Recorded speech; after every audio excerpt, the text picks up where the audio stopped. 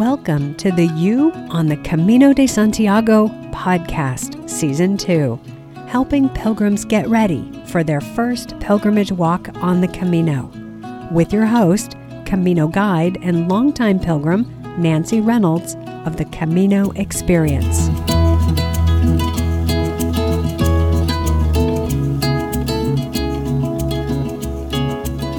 Hi, this is your host, Nancy, coming to you from Pamplona, Spain, the first city pilgrims come to when walking the Camino Francés and starting in Saint-Jean-Pied-de-Port, France. I love Pamplona. It's my home away from my California home, really my home in Spain and in my heart. Every time I lead a group on the Camino, I get to spend more than a week in Pamplona, if you count the time before and after the group time. Pamplona has everything I need and want, including easy transportation options to the rest of the Francés route and excellent vegetarian and vegan food, which is sometimes hard to come by on the Camino Francés. In this episode of the You on the Camino de Santiago podcast, I have for you a conversation that I had with another Nancy, a pilgrim getting ready to walk in a few months. We talk about all kinds of things, Camino magic, coincidences, and the gift of the Camino to heal one's heart after deep loss. And we talk about what is, perhaps, a pilgrim's biggest fear of all. But before I get to that, I want to share with you an update from the trail. You may have been hearing that the Camino Francés is super busy this year. That is true. I had a chance to talk with my friend Istvan, who runs the Caminoteca shop in Pamplona, and he said it has been non-stop crazy busy since the 1st of April. Usually the week before Easter is busy, and then it tapers off until the 1st of May. But this year, it never slowed down. You may have also heard that for many pilgrims, finding accommodations has been difficult and at times impossible. That has been true for some pilgrims, and that's what I want to talk about for a moment. I want to give you a tip or two on how to navigate the Camino when it's busy, and hopefully allay some of your fears. I think it's important to understand that towns and villages and even cities on the Camino have capacity limits for how many pilgrims they can accommodate. Each albergue and guest house and hotel has a capacity limit, and if there are more pilgrims than there are beds, pilgrims will be turned away. In some places, towns are able to open up a gym or sporting center to accommodate pilgrims.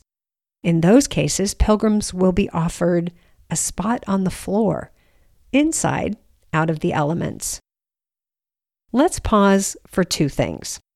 First, we have to consider how often that actually happens.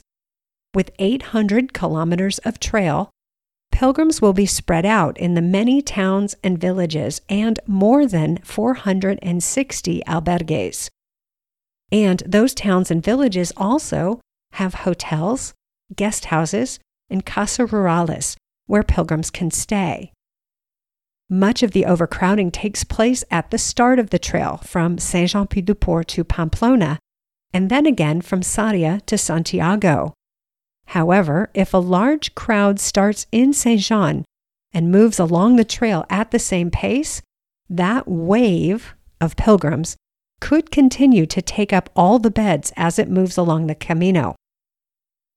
The second thing I want to pause for is a question. How does that image fit in with your vision of walking the Camino? If your only option to be indoors for the night was a spot on the floor, would you take it? Or would you be inclined to break your budget to get a hotel room, if there was one available? Would you be willing to walk farther than expected or to leave the trail to find a place to sleep in another town? Well, let me give you a few tips. The first tip is to seriously consider booking your accommodations for the first 3 days to week on the trail.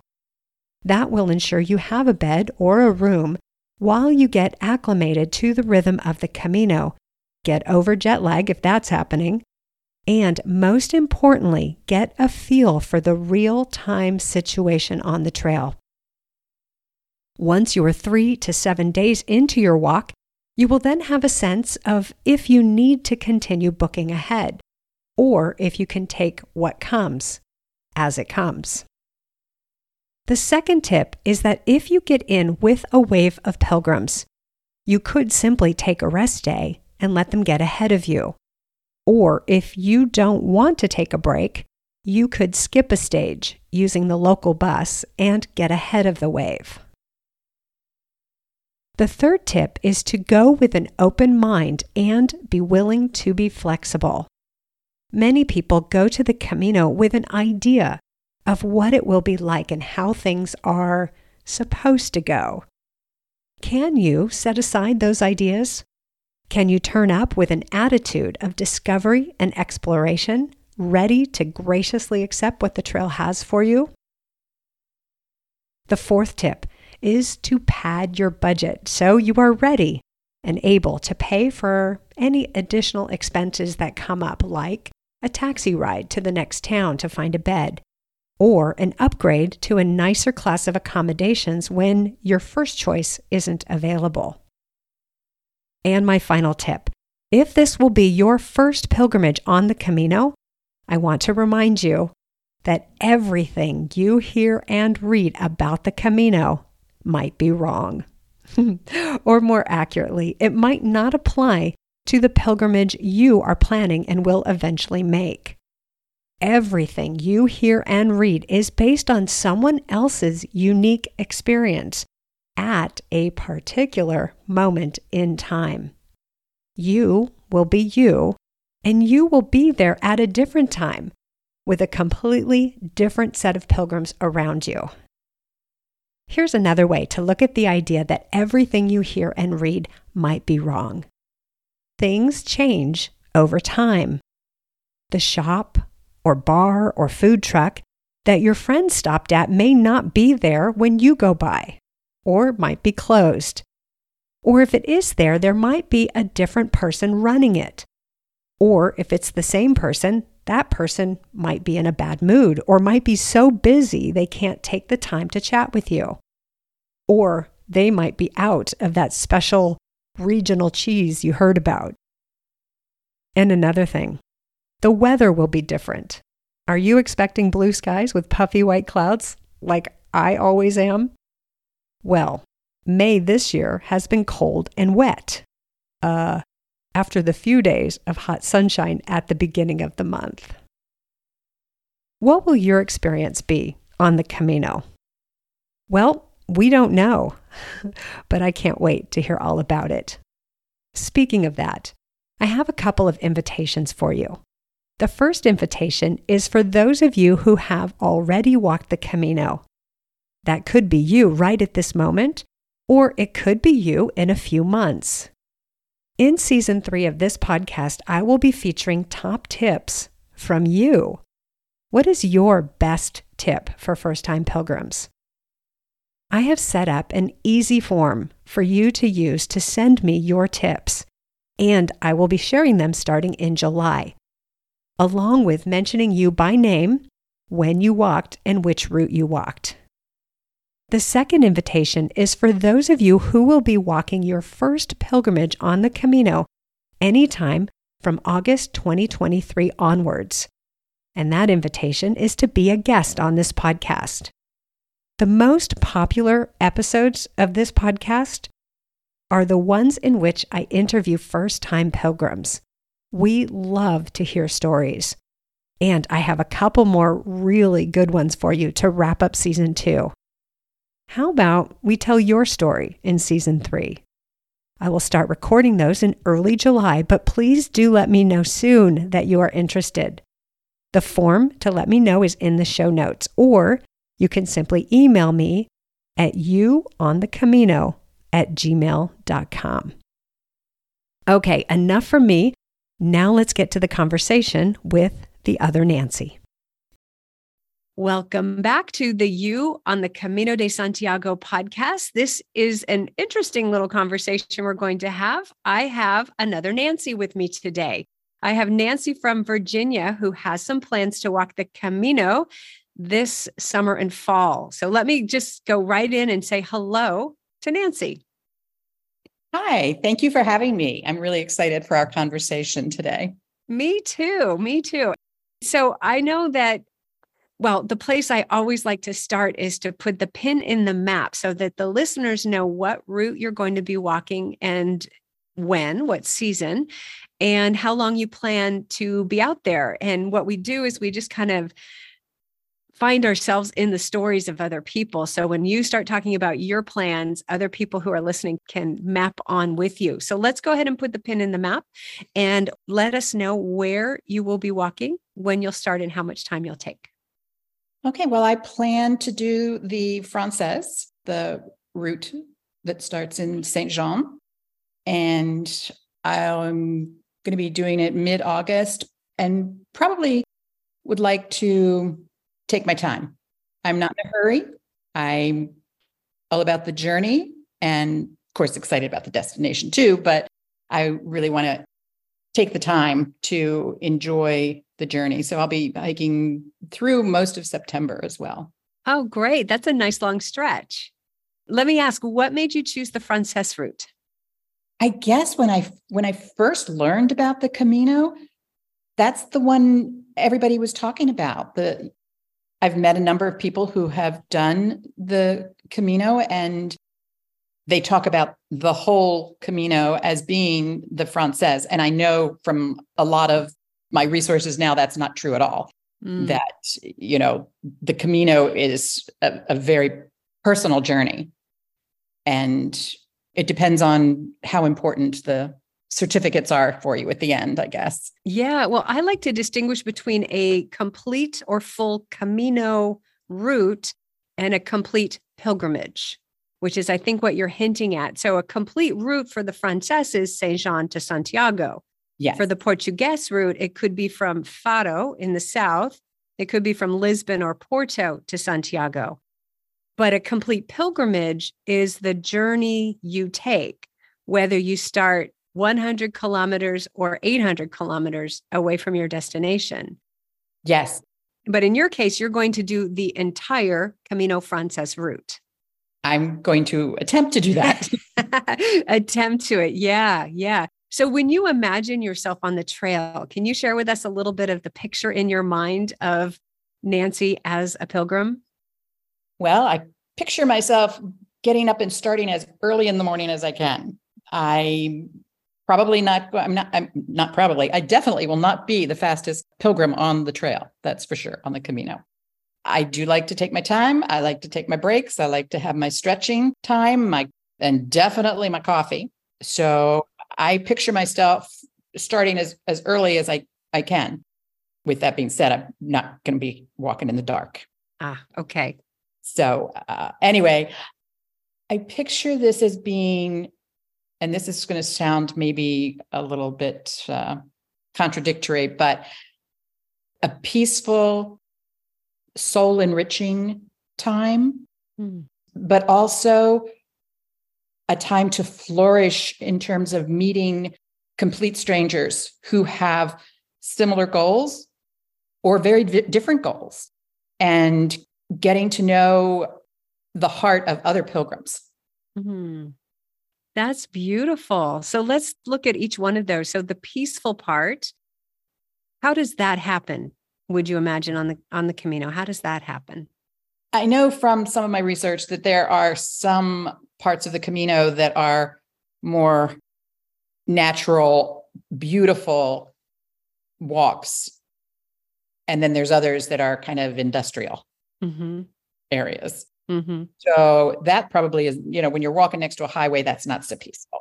So I'm thinking, walking on these paths in the woods, in the flowers, in the beautiful mountains, I find my peace in that kind of nature. And I also find that a really special time to commune with God.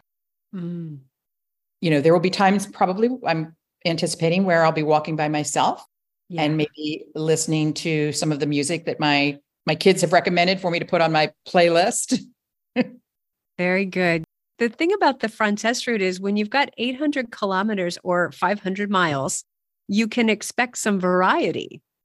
If you decided to walk that distance anywhere in our country, we're both from the United States, unless we're in the heartland or on purpose out in nature, you could expect to pass through different types of areas. You could expect the nature, you could expect the hills, you could expect the country roads and the motorways and the cities and all of that. So yeah, you will encounter all of it.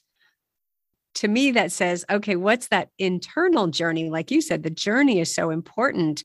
And you mentioned time with God. Mm-hmm. Is there a spiritual aspect for you for this journey then? Absolutely. Absolutely. Yes. I think that it's probably true of most pilgrims, that there's not just one reason that I'm doing this journey, this pilgrimage. Yes, I'm hoping that it has some significant spiritual connection for me. And I know that there are many people who do it for spiritual reasons. I also am looking forward to the physical challenge of getting up day after day, walking, 20 plus kilometers in a day. Yeah. There is also a part of it that I want, I don't know how to say this. My oldest son passed away 15 years ago. Oh, I'm so sorry. Oldest daughter passed away, 12 years ago. And my husband passed away 4 years ago. So in many ways, this is a memorial walk for me as well. And they will be with me. I'm so sorry to hear of your losses. Those are big losses. Yeah. Yeah.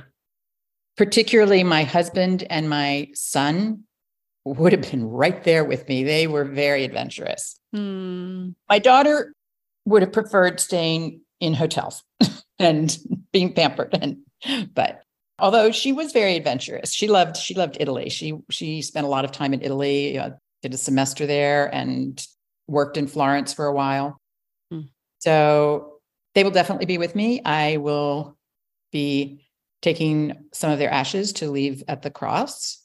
Very nice. Also, my grandchildren have, and my youngest daughter too, she painted a scallop shell that we've got.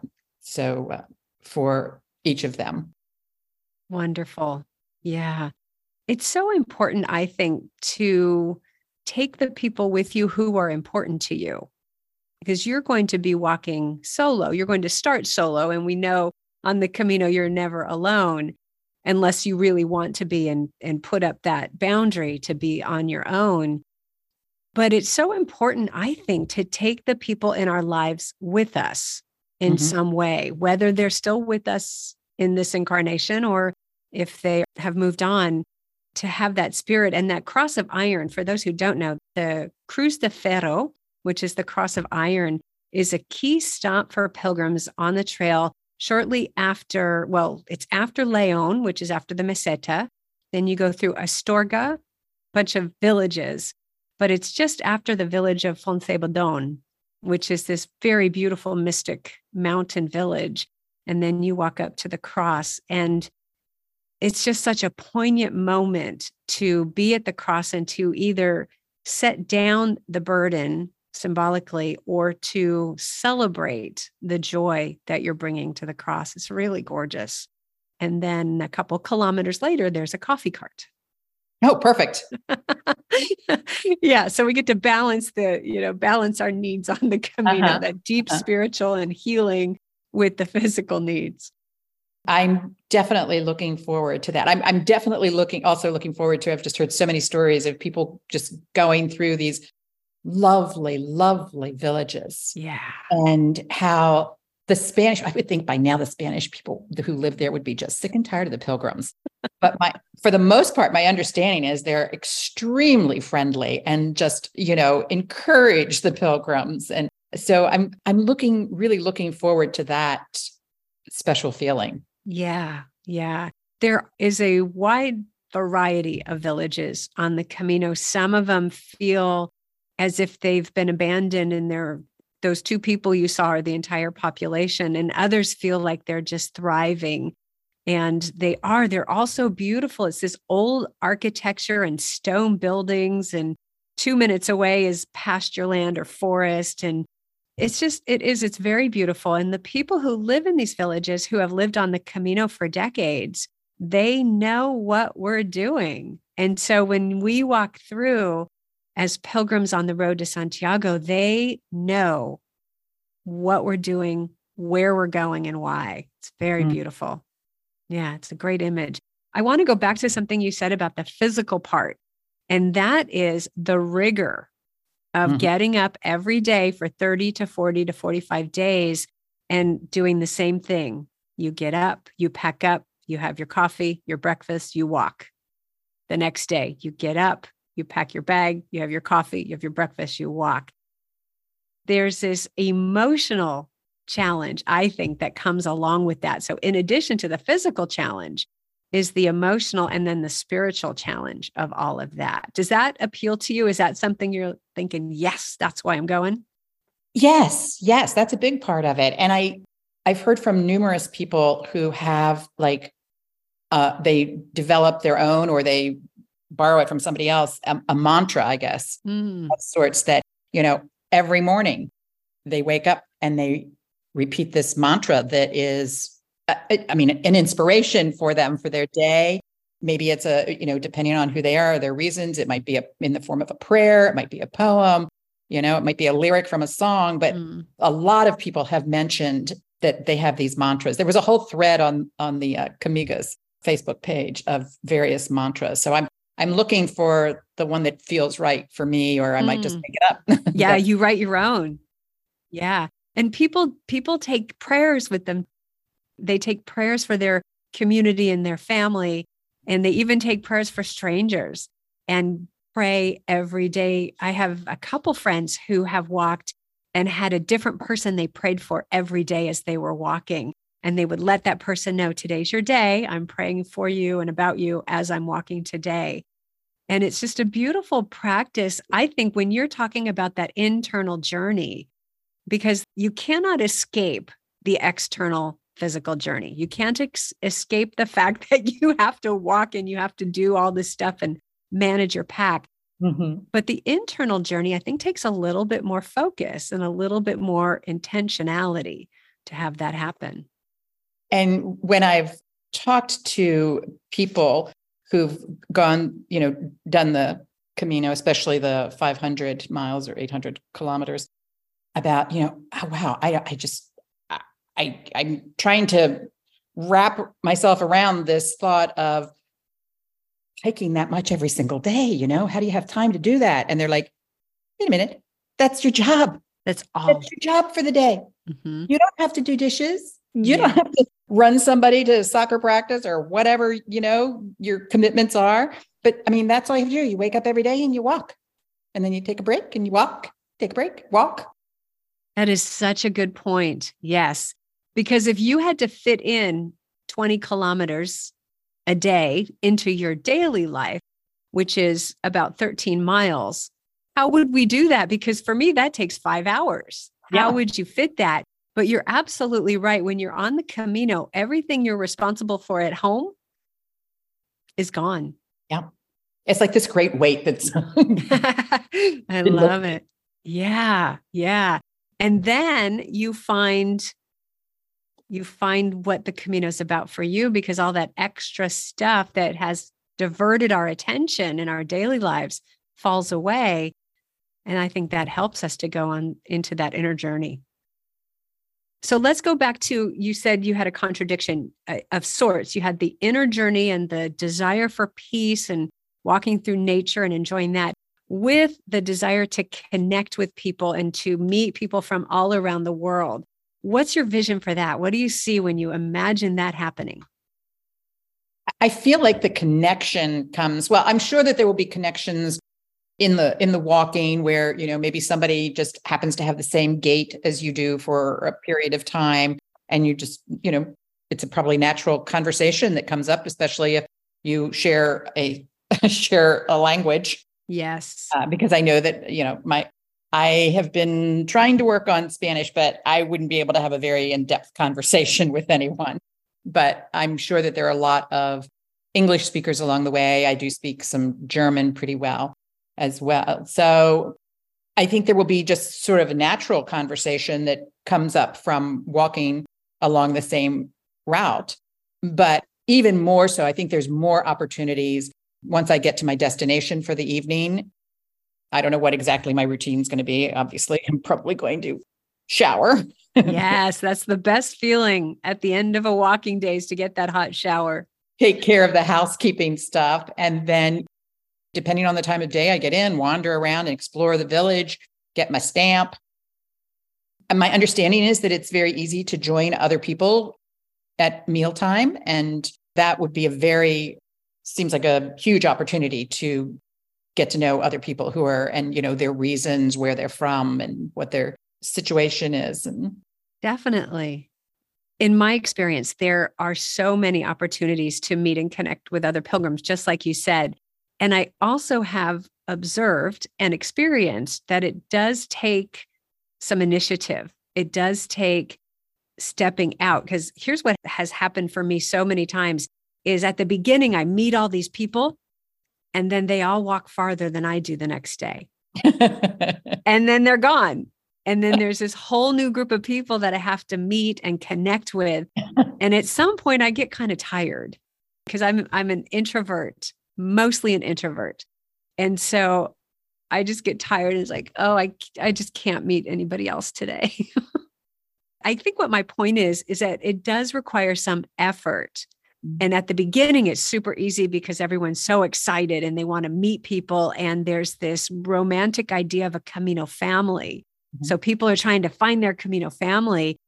And then at some point, you might lose everybody who you've already met and then have to reestablish that. Mm. And so sometimes it is as easy as you get to the end of the trail and those are the 5 people that you have met and you've talked to, and there you are. And sometimes you walk into a town or village and you don't know anybody. Mm. And then you have to start over. And then it takes some initiative to be able to say, hey, may I join you?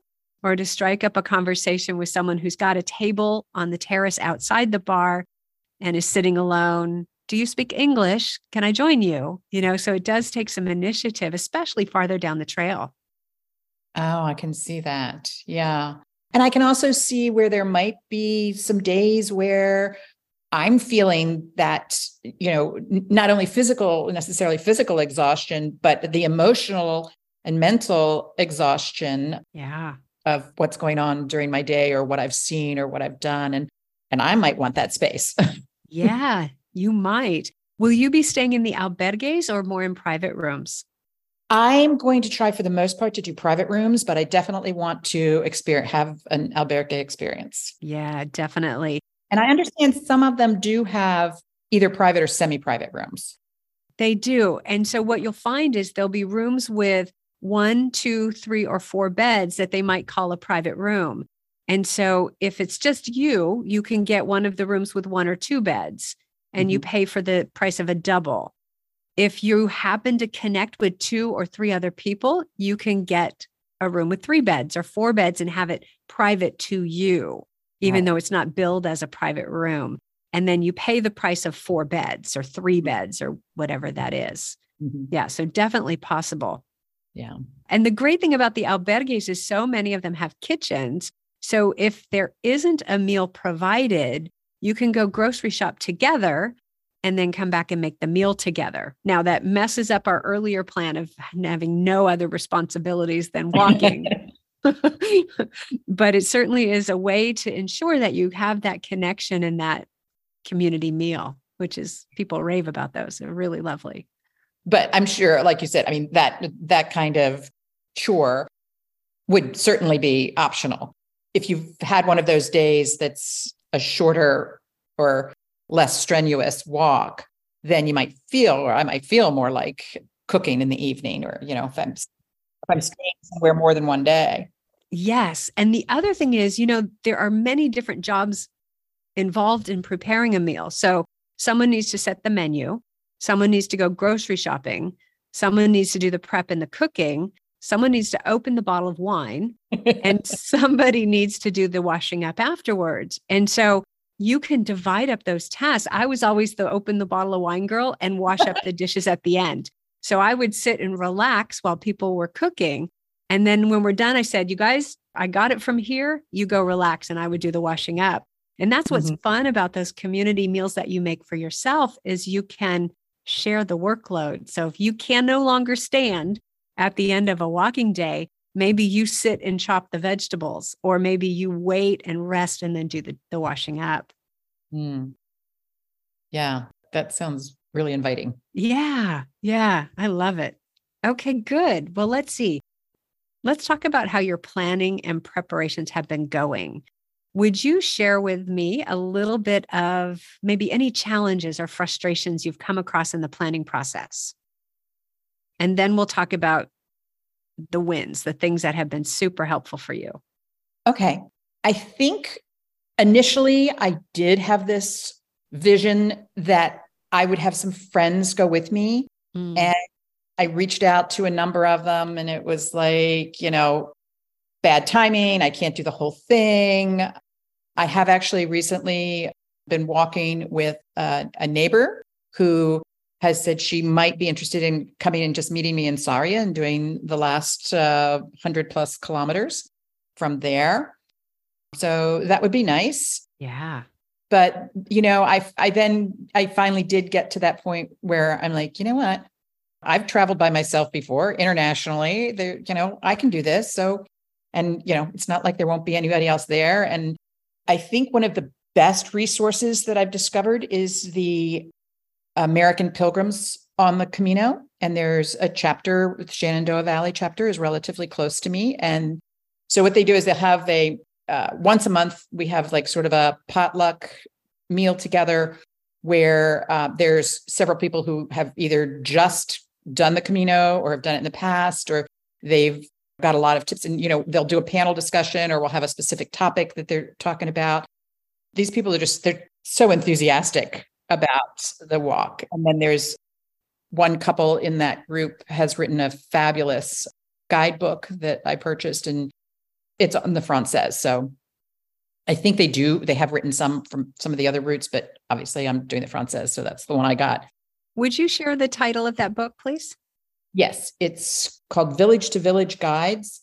And this one is Camino de Santiago on the Camino Francés. And it's by Anna Dintaman, Dintaman, and her husband, David Landis. I'm going to put that information in the show notes so people can find that book. That is a really great book. And it's a good alternative to the John Brierley book, which is also a good guidebook and people swear by it. But I think it's useful to look at both and decide which format and which they have different types of information. So to look and see what resonates with you and what will feel useful to you. And the other book that I found really helpful is by Russ Eanes, Eanes. It's called The Walk of a Lifetime, 500 Miles on the Camino de Santiago. And that's not so much a guidebook as it is the reality of the day-to-day walking the entire 500 miles. That is so important to get a glimpse into the reality. I'm not sure that we can actually know the reality until our boots are on the ground in Spain. But there is so much romance to the Camino after we've seen the movie The Way, and there's this beautiful family that forms and the scenery and the architecture and everything is so lovely, and they never get blisters. Yeah. And so there's a bit of a romance, I think, that has formed after people see that movie, and we want that. What I always wonder is, what is it that we want? What are we longing for that movie makes us think we'll get on the Camino? Any thoughts on that? Oh, I think definitely the connection between such a vastly different group of people. I mean, the people that become that Camino family in that movie are just so different from each other. yet they form this amazing, intimate connection that you wouldn't have, those aren't people that they would have hung out with if they met them in, a bar in New York City or something, Yeah. I don't know if that was a very good analogy. I know what you're saying. They're not, they might not have picked each other out on a dating app kind of thing, right? That kind of, wow, not my type or not my type of friend.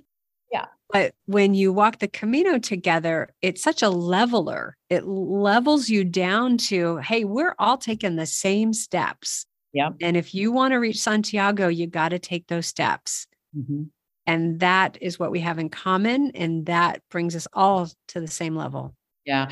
Yeah. It's interesting you say that because in watching that movie, I kept wondering, when is the Martin Sheen character going to divulge his real reason for being there? Uh-huh. When is he going to share the intimacy of carrying his son's ashes with him? Yeah.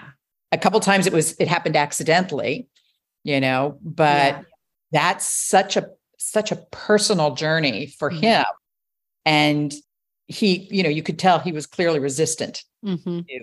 It brings up a thought for me is, we meet people on the Camino who are walking for significant reasons, for deep, personal, horrible things that have happened in their lives, or trauma or healing or loss. Yourself, you'll be walking for some loss.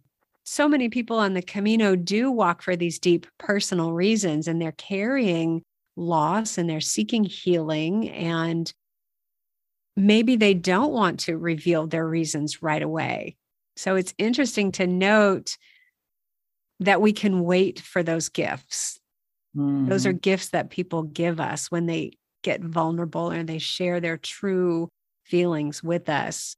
And I think for me, it's like with friendships at home, I don't immediately divulge my deepest, darkest pain. Right. That takes some time. And I think we can allow that process to unfold on the Camino. Absolutely. And I've also heard people talk about the magic of the Camino. What have you heard?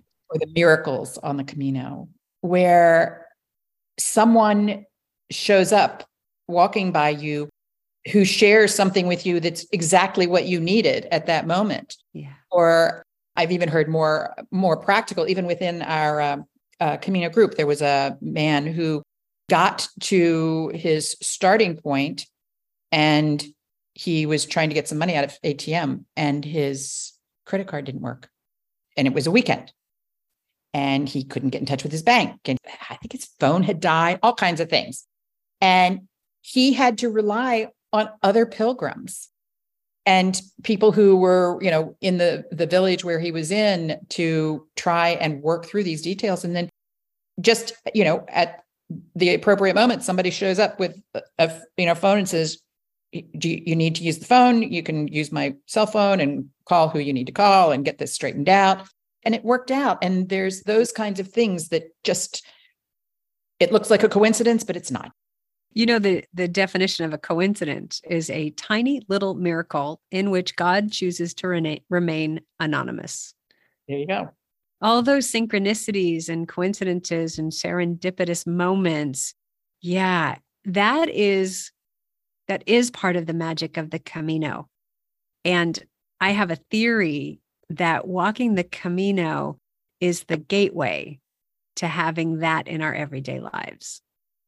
Oh, I love that. It's an exciting thought, isn't it? Yeah, that sounds like a real goal for something to bring back from the adventure.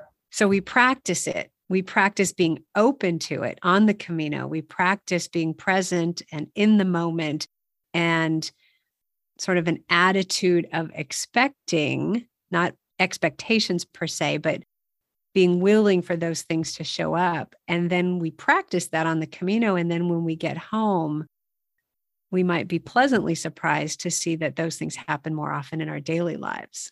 Yeah. And even just listening to a number of your podcasts with other travelers, other pilgrims, I've heard of those kinds of stories too, from people who have just received help when they need it from a complete stranger. Yeah. And that is what's possible. And I think we practice it, learn it, master it on the Camino. Mm. Okay. So you were talking about your chapter of American Pilgrims on the Camino. And I think it's good to note for first-time pilgrims that there are chapters of the American Pilgrims on the Camino throughout the US. And you can go to their website and find the local chapter to where you are. And then once you've walked the Camino, you can start one if there isn't one near you. Now, I suspect that there are similar organizations throughout the world. So anyone listening to this can go online to do a search online for your local organization, because this has really taken off. And many people will argue that what the Camino provides us with is community, and it's a global community. And so it's out there everywhere.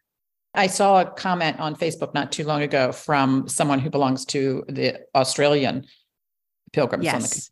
So for sure, they've got them in Australia. Absolutely. And I think Ireland, the United Kingdom, New Zealand, I would bet. And I'm mentioning the English-speaking countries simply because my audience is English-speaking. Mm-hmm. But I'm certain that all the other, Germany, France, Spain, all have similar organizations. Yeah. Very good. All right. So from what you said, getting involved with that chapter has been a major win for you in getting ready for your Camino. Any other major wins, any other things that have really helped you get ready for the Camino that we can share with my listeners? Well, my kids have been very supportive, which surprised me. I thought they were going to do this, protective mom. No, that sounds too dangerous. You're not, you're no spring chicken and that kind of thing. But no, they're like, you know what?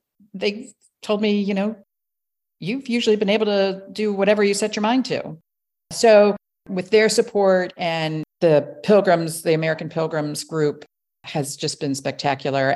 And until I started really looking, I didn't realize how many books and movies there are out there about the Camino.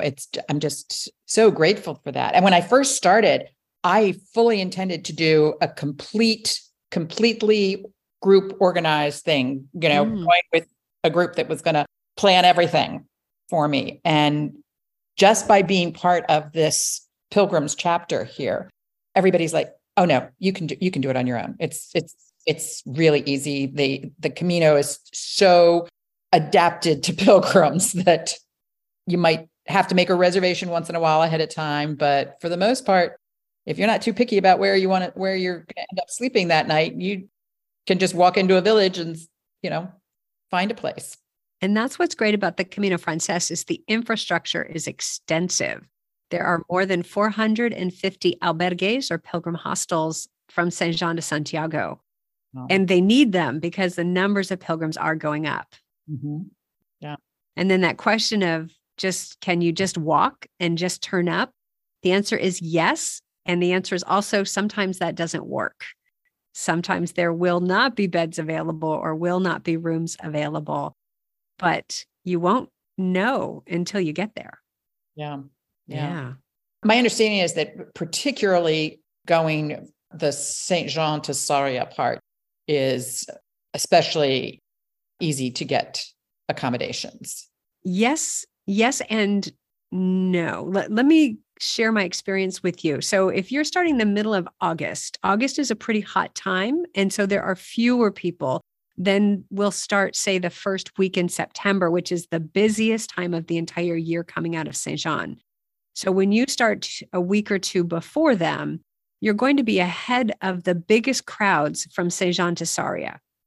That said, it doesn't hurt to reserve Saint Jean, Orisson, or Borda if you're going to break the journey over the Pyrenees, and then Roncesvalles and Zubiri, those first 4 stops, because there are fewer beds than there are pilgrims. So especially at Orisson and Borda, definitely fewer beds than pilgrims. Roncesvalles has a lot of beds, and they will fill up. They will sell out the first week of September, but you'll be a bit ahead of that. Yes. Yeah. So nonetheless, it does not hurt for those first few days if you already know your stages and you're okay not having some flexibility, which You get what happens coming out of Saint-Jean is you sort of get into the flow of a fastly moving river, and it just flows you right over the mountain. Oh, good. Yeah. And then you get to Pamplona and you think, what just happened? Which is why I always say, don't rush the start. I think you mentioned you'll stay 2 nights in Saint-Jean, which I think is a wonderful idea. I think also when I first arrive in Pamplona, I'm going to stay a night there too. Wonderful. I love Pamplona. Big fan. Excellent. Well, let's go on to the next part, which is what questions do you have for me? Oh, okay. Well, speaking of Pamplona, I think my first question is, so I was thinking in getting there, and I know some people come through Paris and make their way that way. I was initially thinking, because I've heard a lot of people do this, where they just fly into Madrid and take a train to Pamplona and then a bus or even a taxi to Saint-Jean. But then I also, when looking at flights, I found that I can actually fly, not direct, but obviously you're going to go through Madrid or somewhere else, but fly into Pamplona. So what is your recommendation? What are the pros and cons there? Yeah, that's a great question. And it doesn't come up too often because we default to thinking you have to take a bus or a train. And the thing that I would look at in making that decision is the timetable.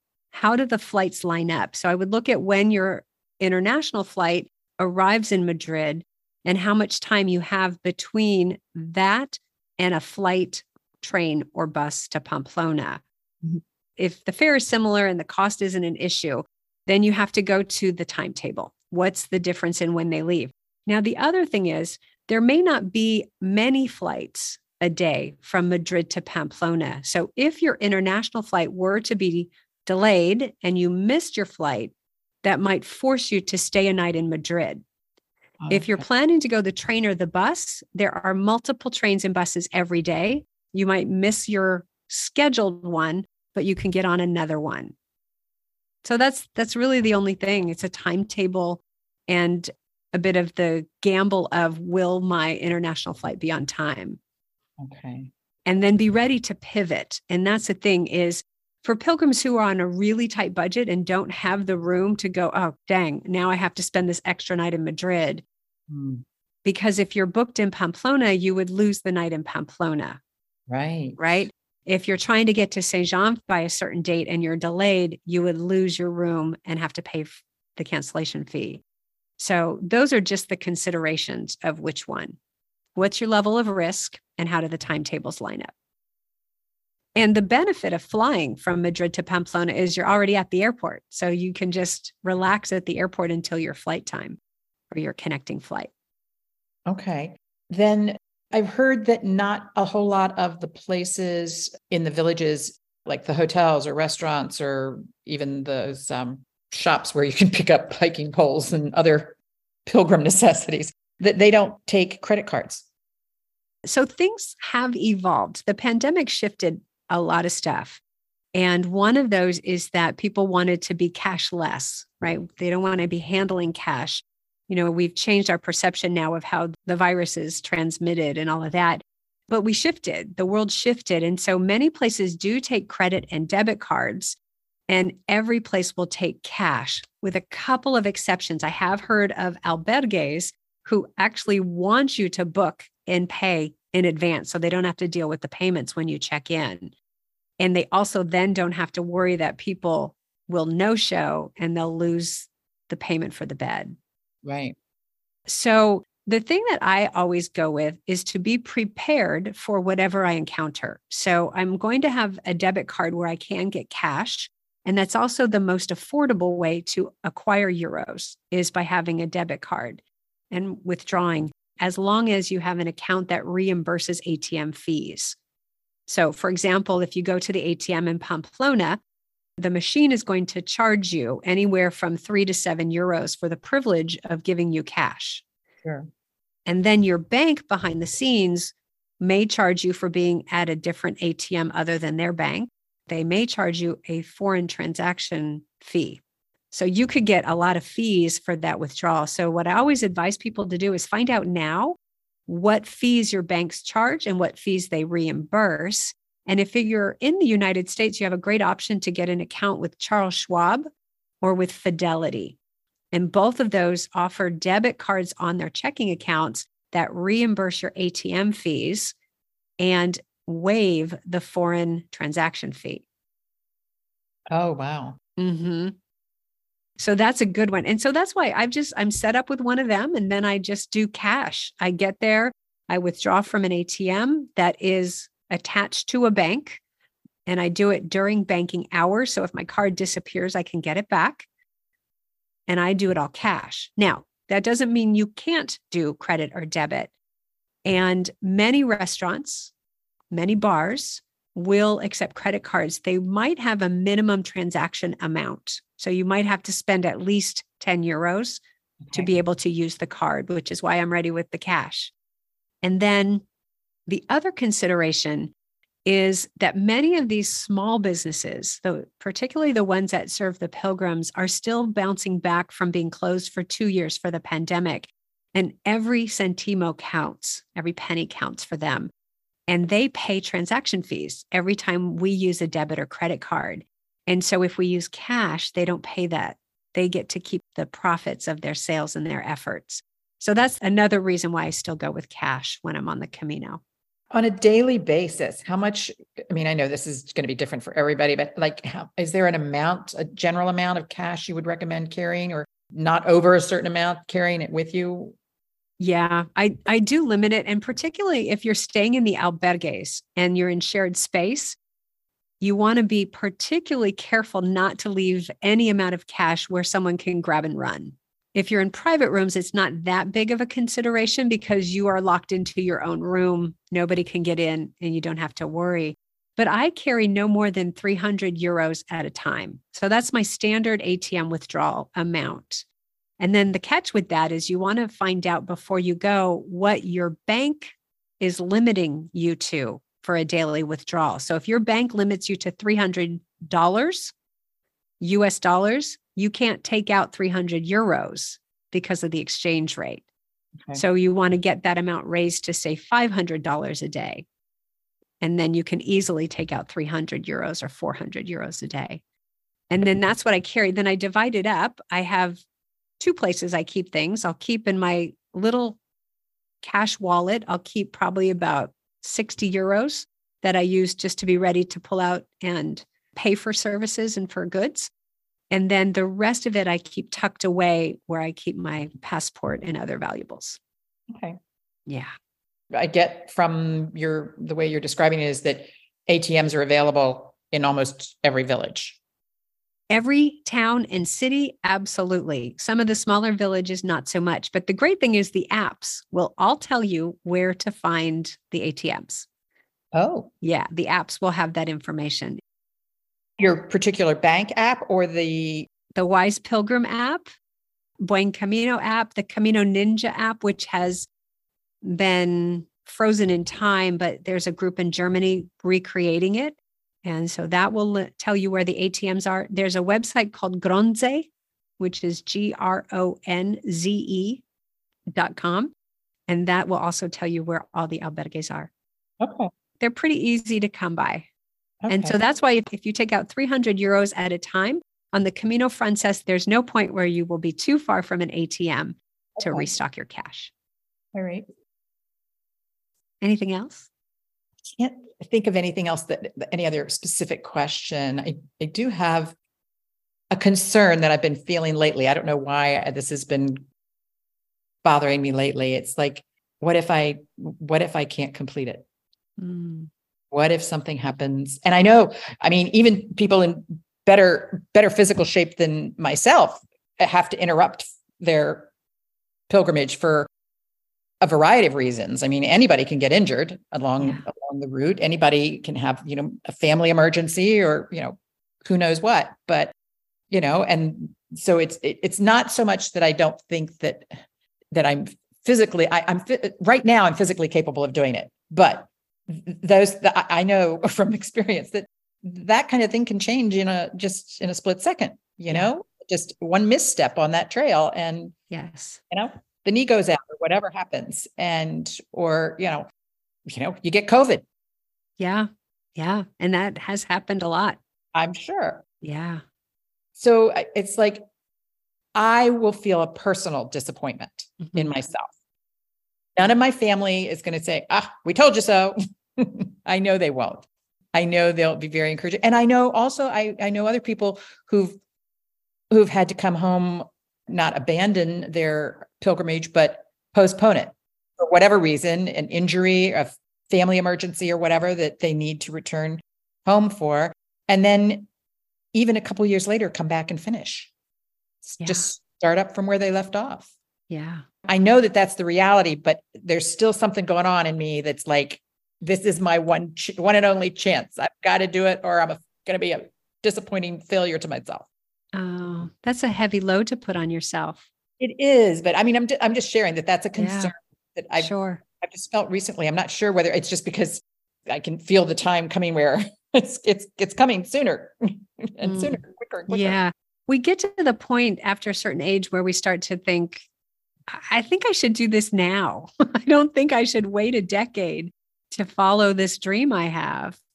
Right. Yeah. Yeah. And I think you're doing the right thing by acknowledging it and giving it some space and listening to it. It probably has some messages for you. It's probably ready to whisper in your ear something. And then when we're on the trail, it actually is a lot like life. You've had some disappointments in life. I've had some disappointments. The Camino's no different.